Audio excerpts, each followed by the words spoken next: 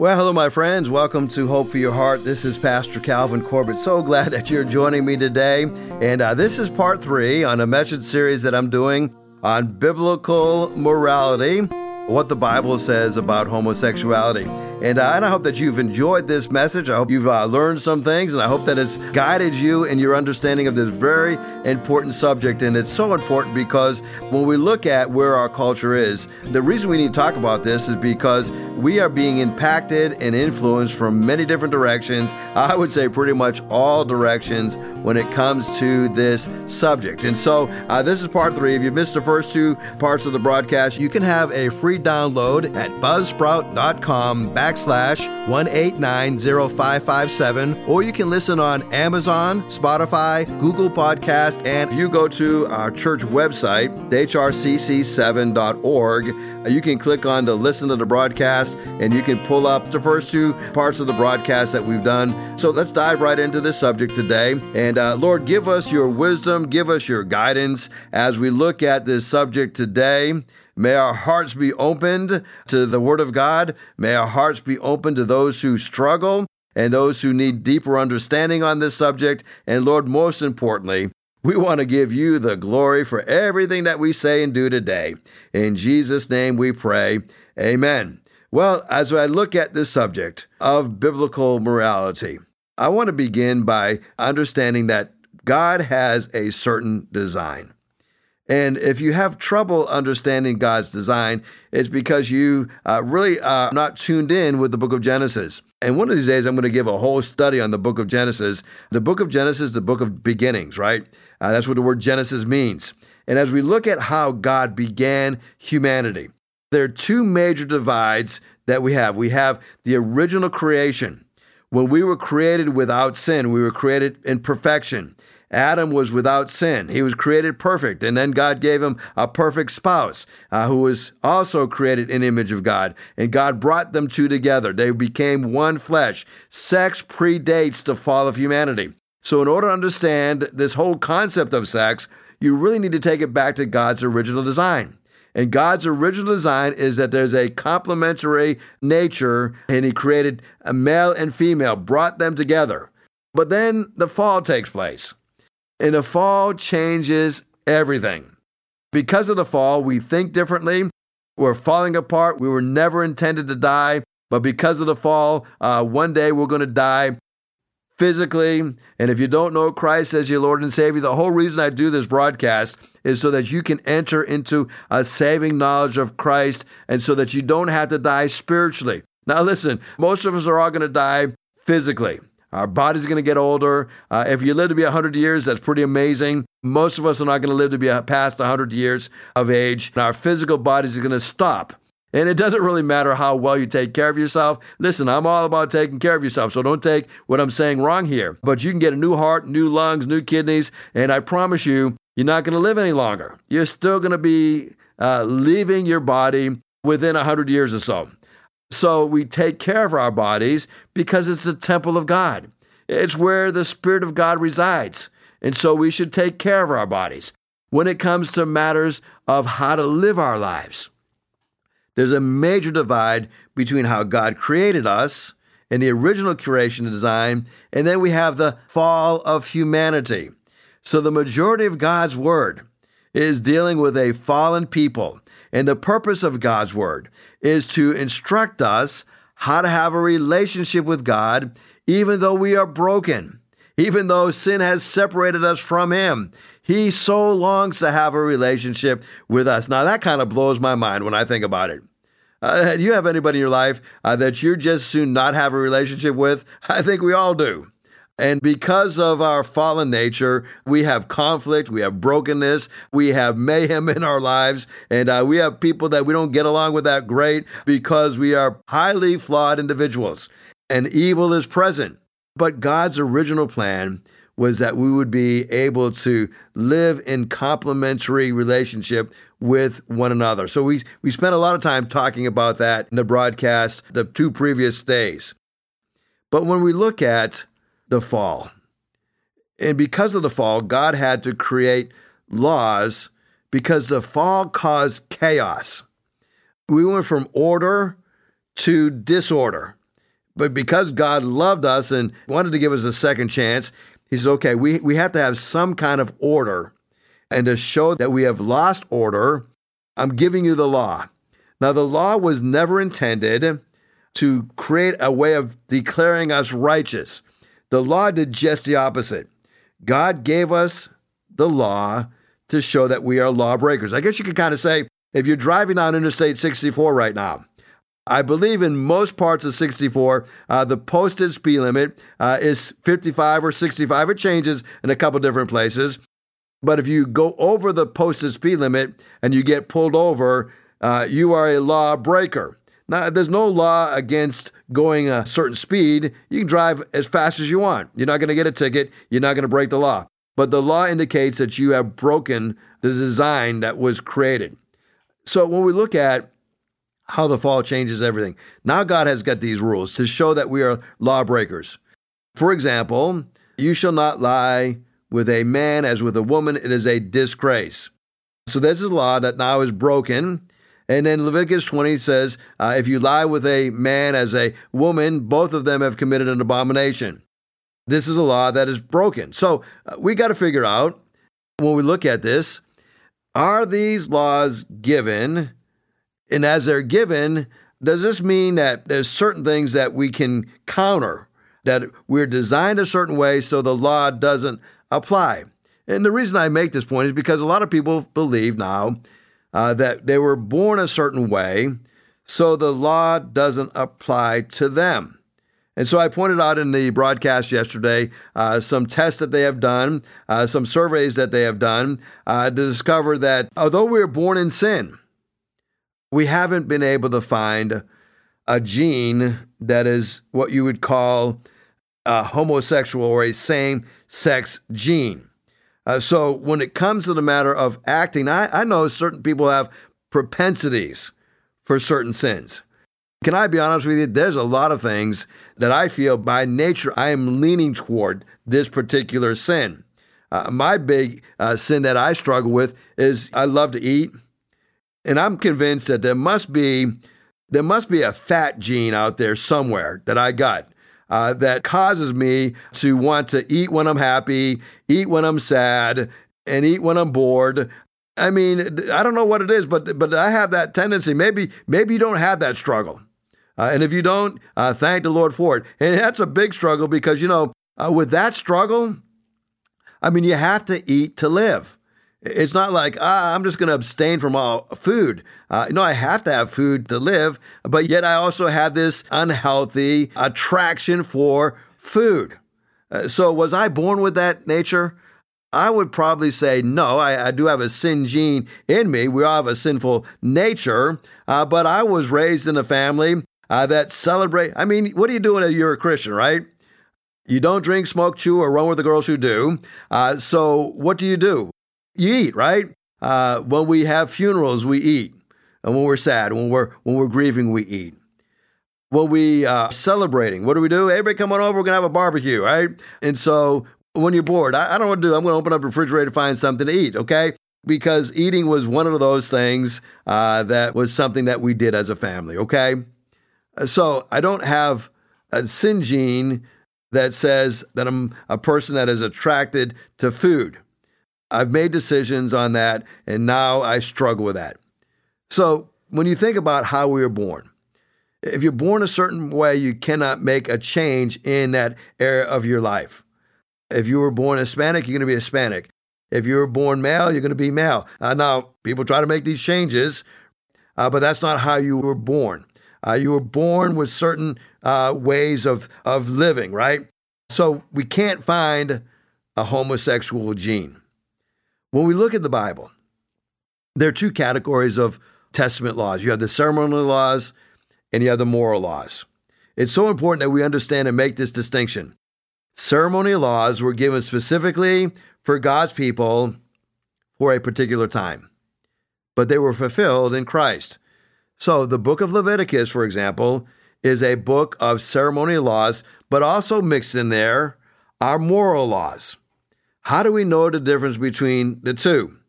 Well, moral laws are for all people, and they're repeated in the New Testament. An example of moral laws would be the Ten Commandments. Thou shalt not kill, thou shalt not steal, thou shalt not commit adultery, thou shalt not take the Lord your God's name in vain. Thou shalt have no other gods before me. Those 10 commandments, okay? Those are moral laws. They're all repeated within the New Testament.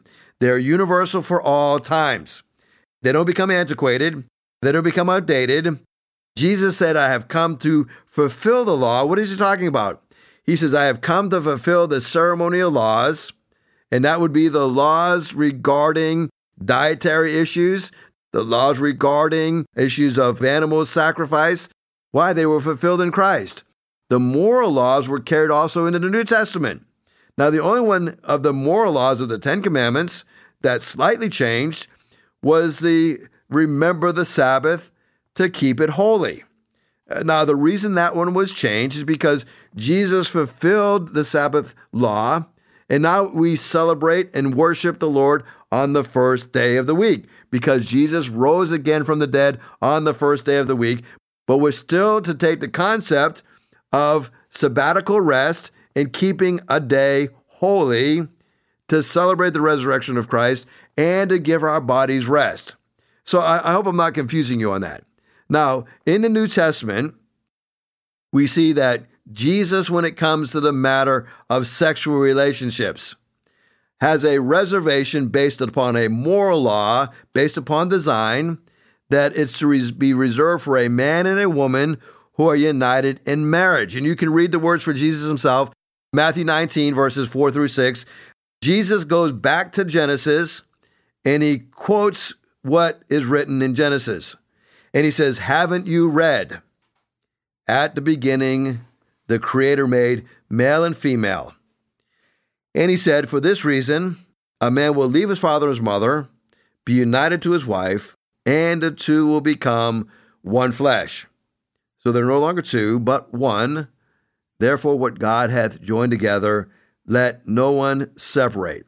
So first, Jesus goes back to creation design. But second, as we look at this subject, Jesus didn't mention homosexuality. He didn't condemn it in this passage. Now, the reason he didn't have to condemn it in this passage is because he was a Jewish rabbi who fully supported what the Old Testament taught on this subject. The prohibition against homosexual practices would have been given if Jesus didn't support it. He would have mentioned that he didn't support that prohibition. Now, let me add one other, that Jesus was not shy about disagreeing with religious traditions of his day if he thought they were wrong. He didn't disagree with the homosexual prohibition. If he did, he would have spoke out against it. Now, he spoke out a lot against traditions, but he never spoke out against that one. Third, there are other sins that we don't have a written record of Jesus condemning. For example, he never condemned rape or drunkenness or incest. But we know for certain that Jesus believed these things were terribly wrong because they were all condemned in the Old Testament. But there's no teaching of Jesus on these subjects recorded in the Gospels. So I want to put that down as kind of foundational in understanding the difference between ceremonial laws and moral laws. But there's another point that we've got to look at. When I think about sin, and you can challenge me on this, but idolatry is the root of all sin. And I'm not just talking about moral sins. Let's look at Romans chapter 1, for example, verses 21 to 27. Let's walk through this passage together. Verse 21, Paul is writing to the Roman believers, and he begins by saying in verse 21, although they knew God. Now, he points out that they knew God. They were part of the church at Rome. They knew of God. Now, before we go too far on that, there's a difference between knowing God and God knowing you. Jesus himself said that many were in that day, and as they're doing great works, they were doing it in Jesus' name. They knew God, but they didn't glorify God. They were able to cast out demons in the name of God without God knowing them. And so Jesus said, Depart from me, you workers of iniquity, I never knew you. You know me, but I don't know you. So salvation involves not just knowing about God, but God knowing you as well. And so Paul says, although they knew God, they neither glorified him as God or gave thanks to him. In other words, they had a small letter G God. They lowered God to the point that they did not glorify God as creator, sustainer, savior, Lord of all. They didn't glorify God, nor did they give thanks to him. So we see two things happening here. We see the refusal to worship and glorify God. We see the no longer of giving thanks to him. Listen, an unthankful heart is an ungrateful heart, and an ungrateful heart doesn't glorify God. They didn't give thanks to God. Their thinking became futile, and their foolish hearts were darkened. What did they begin to do? They began to create a God in their own image. Their thinking became futile. Their hearts were darkened because they refused to glorify God. Listen, when you refuse to glorify God, you're going to glorify something else. Most importantly, you're going to start to glorify yourself, and as a result, your heart will become darkened. He continues on, verse number 22. Although they claimed to be wise, and in some ways they were wise. When I look at this little phrase, they became or they claimed to be wise, those who live in a lifestyle of any kind of immorality, it's not that you're stupid. It's not that you are lacking insight. You have a lot of insight. You have a lot of intellectual capacity. But here it says they became fools. Why did they become fools? They took a high level of intellect and applied it and exchanged the glory of the immoral, mortal God for images made to look like mortal human beings and birds and animals and reptiles. Now, Paul is saying a mouthful here. He is telling us here that they took the glory that should have been to God and they transitioned that glory into images. And these images were in the mortal image of human beings. In other words, God, who created mankind in his image to reflect his glory, now, because there's a rejection of the glory of God who created them, now these mortal human beings are created gods in their own image, an image of birds and animals and reptiles. Verse 24, therefore God gave them over in sinful desire of their hearts. And what does he give them over to? Sexual impurity, for the degrading of their bodies with one another. In other words, God says, okay, you really want to do this? You really want to reject my glory? You really want to be ungrateful for me? I'm going to allow your thinking to change. I'm going to allow you to continue on living in a self-proclaimed way of intellectual living, but you're really going to become foolish. You're going to create gods in your own image, and I'm going to give you over to your desires. In other words, God is letting them go. You want to live that way long enough, and maybe you've done this as a parent. Oh, you want to do that bad enough? I've told you not to do it. I've warned you about doing it. I can't stop you from doing it. I guess go ahead and do it. Now, God could stop them from doing it, but he says, if you want to do that bad enough, I'm going to give you the desires of your heart. I'm going to allow you to go down that path of sexual impurity for the degrading of your bodies with one another.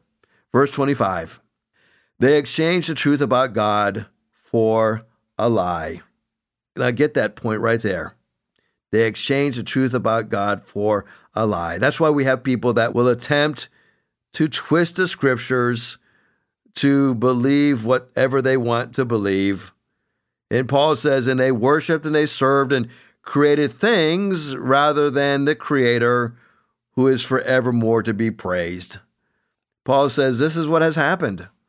They wanted to worship the creation and love the creation, love Mother Earth, but they didn't want to love the one who created it, the one who should be forever praised.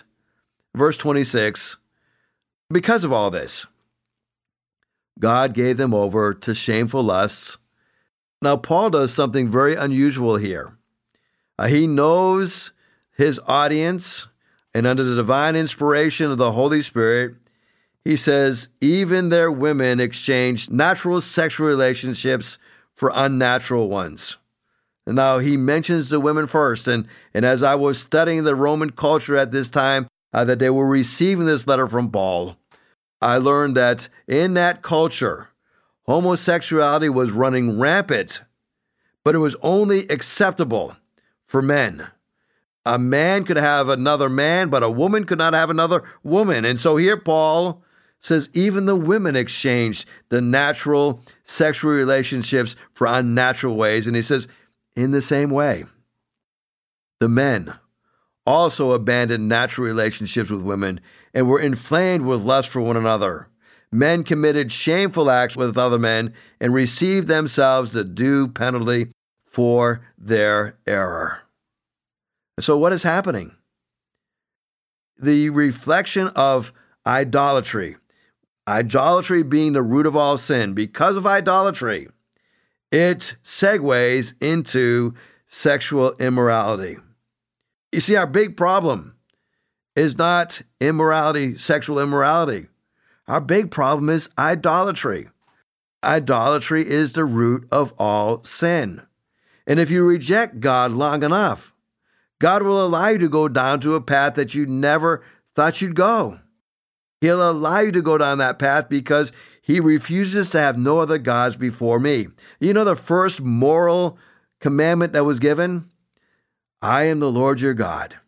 You shall have no other gods before me. And if we get that one wrong, all the others are going to take place. We will steal. We will lie. We will be involved in adultery. All because we have something that has taken the place of God. That's why I stand firm on the fact that idolatry is the root of all sin. It goes way back to Adam and Eve. Do you remember when Adam fell into sin? The temptation was that God is holding out on you. He doesn't want you to be like him. So idolatry is the root of sin. Number two is separation from God has consequences. And then number three is that holiness and sound doctrine are corrupted by sin. Well, I'm just about out of time, and I didn't get to cover all the verses that I wanted to cover. But I want you to know that if you're listening to me, God promises freedom. You can be set free from the punishment of sin. The same guy who wrote Romans chapter 1 also wrote Romans chapter 8. And he says, verse number 1, there is now no condemnation to those who are in Christ Jesus. Listen, if you want to be set free from the sin of idolatry, come to Christ. He's not going to condemn you. He's going to forgive you, and he's going to set you free. He doesn't want you to be under the slavery of sin. He wants you to be set free. God also promises us that we can be set free from the power of sin. The same guy who wrote Romans chapter 1, who wrote Romans chapter 8, also wrote Romans 6:22. But now that you have been set free from sin, you have become slaves of God. Now the benefit that you reap is holiness, which results in everlasting life. Oh, I want you to know, you can also be set free from the pleasures of sin. Listen, the pleasures of immorality is a cheap substitute for the true pleasures that you can have in Christ. The psalmist says, you make known to me the path of life. You fill me with joy in your presence, with eternal pleasures at your right hand. I want you to know that God can bring satisfaction to your soul. The psalmist also said in Psalm 107, he satisfies the thirsty and he fills the hungry with good things. Listen, you can be in the presence of God and enjoying the pleasures of a relationship with him. Well, thank you so much for joining me today. I am praying for you. And if I can pray for you specifically, I want to give you my cell phone number. You can text me. That number is 252-267-2365. Oh, it'd be my honor to pray for you and lift you up my brothers and sisters in Christ, if you'd like my team to pray for you, I'll put you on our prayer list. That number one more time, 252-267-2365. Thank you so much for tuning in today. God bless you. I look forward to talking with you tomorrow. And if I can help you in any other way, feel free to reach out to me. God bless you. Thank you so much for tuning in today. If you'd like to hear this broadcast again, you can have a free download at buzzsprout.com/1890557, or you can listen on Amazon, Spotify, Google Podcast, and Apple Podcast. Hickory Ridge Community Church is located at 3320 Battlefield Boulevard South in Chesapeake, Virginia. Sunday service times are 9 a.m. and 10:30 a.m. We'd love for you to join us. For more information, go to hrcc7.org. And remember, no matter what you're going through, in Jesus Christ there is always hope for your heart.